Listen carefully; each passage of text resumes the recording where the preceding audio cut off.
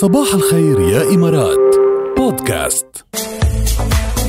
خلينا نروح يا جماعة على IMG ونخبركم إنه أفضل طريقة لتقضوا وقت ممتع أنتوا وعائلتكم كبار وصغار وتتغلبوا على درجة الحرارة اللي بعد هيك شوي عم تزعج بعض الأشخاص، إنكم تقضوا يوم رائع بIMG ب20 درهم بس، وجوا بقلب IMG حسب كل رحلة أو حسب كل رايد بتدفعوا. استمتعوا بالألعاب بأكبر حديقة مغطاة بالعالم مع إجراءات كمان أمان وسلام. هيدي أهم شغلة إضافية، كرمال أنتوا ترتاحوا وهن يكونوا مرتاحين. 20 درهم بس وبيبلش المرح كل يوم من منتصف اليوم.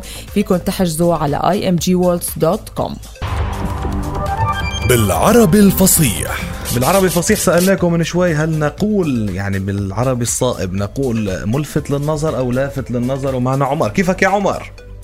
صباح الخير. يسعد صباحك. يا هلا. شو خبرنا، شو منقول؟ بس بعد ما أقول بدي أسأل أنا كمان جاد سؤال، كل مرة بيمتحننا بدي جربه هيدا. بأمرك أنا يا عمر، قول هات لنشوف. جاوب ولا أسألك؟ جاوب أول شيء. أول شيء جواب. لافت. برافو عليك. برافو. ليش لافت مش ملفت؟ عندك فكرة أو بس إحساس؟ والله ملفت ما حسيتها عربي صح. أيوة برافو عليك، بس السبب هو إنه الفعل لفت، اسم الفاعل منه لافت بكل بساطة يعني، فملفت ما بنعرف منين يجي. أوكي. ملفت نحن اخترعناها. فخلينا نستعمل لافت لأنه هي الصحيحة باللغة العربية. شو بدك تمتحني؟ هات لنشوف. هذا يا سيدي نحن بنقول أمثال شعبية قديمة صح؟ صح. طيب صحح لي المثل هذا. هات لقلك هات. بعد عن الشر وشو؟ وغني له نحن بنقول. غلط. شو الصح؟ هيدي مش بالعربي، هاي امتحان أمثال، بس إنه شو الموضوع؟ الموضوع لا خليها أنت بقى اسأل المستمعين وبكرة بيجاوب.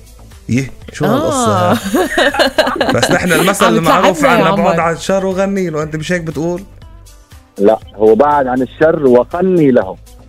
قني له، غني له يعني؟ لا وقني له يعني اجعل بينك وبين قني له. قني بالقاف يعني.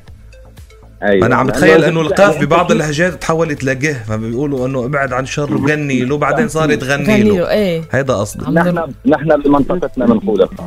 والله روعة. هاي زقفة. هاي زقفة رهيبة. هاي نشكرك نحن يا عمر.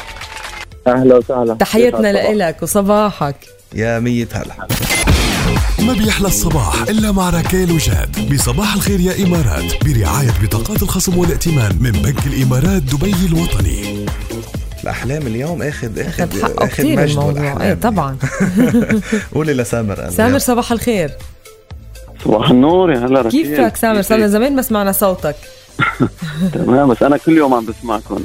نعرف متأكدين. أبو سمرة بده يخبرنا عن أزعج حلم بيراوده. شو هو يا أبو سمرة؟ والله وبيجيني من فترة لفترة يعني متقارب، إنك تحلم مثلا إنك ما تخرجت من أو ما خلصت دراسة وعندك امتحان ومش دارس شيء. 100%. أنا اللي ما بحلم ما بتعني الحلم وذكرتني فيه، هذا ما في أزعج منه. دايما بحلم إنه عندي امتحان بكرة وبعدني بدرست وشو رايح على المدرسة وبتنعجب. هيدا حلم الكل. وتحس وتكتشف انه حلم بترتاح. بيكون احلى نهار بالدنيا. عن جد بتوعى انه خي هيدا حلم ما كنت مصدق. صحيح. هيدا مش حلم، هيدا كابوس يا سامر. من شوي وعدنا يعني الاصدقاء انه نسمعه ونرجع عم بحلم برفيقة اللي كاملة. بتعرف تغني لنا مقطع منها؟ تكرم ولو. هذه يونس. صحيح. يلا. عم بحلم برفيقة اللي مشي نطلع صوب الشم، اخدها ونطير نعلي مطرح لجن ولائن، وندعي بنجمة الكون نركض هون ونلعب هون، واللي بحبك اللي بحبك بتحبيني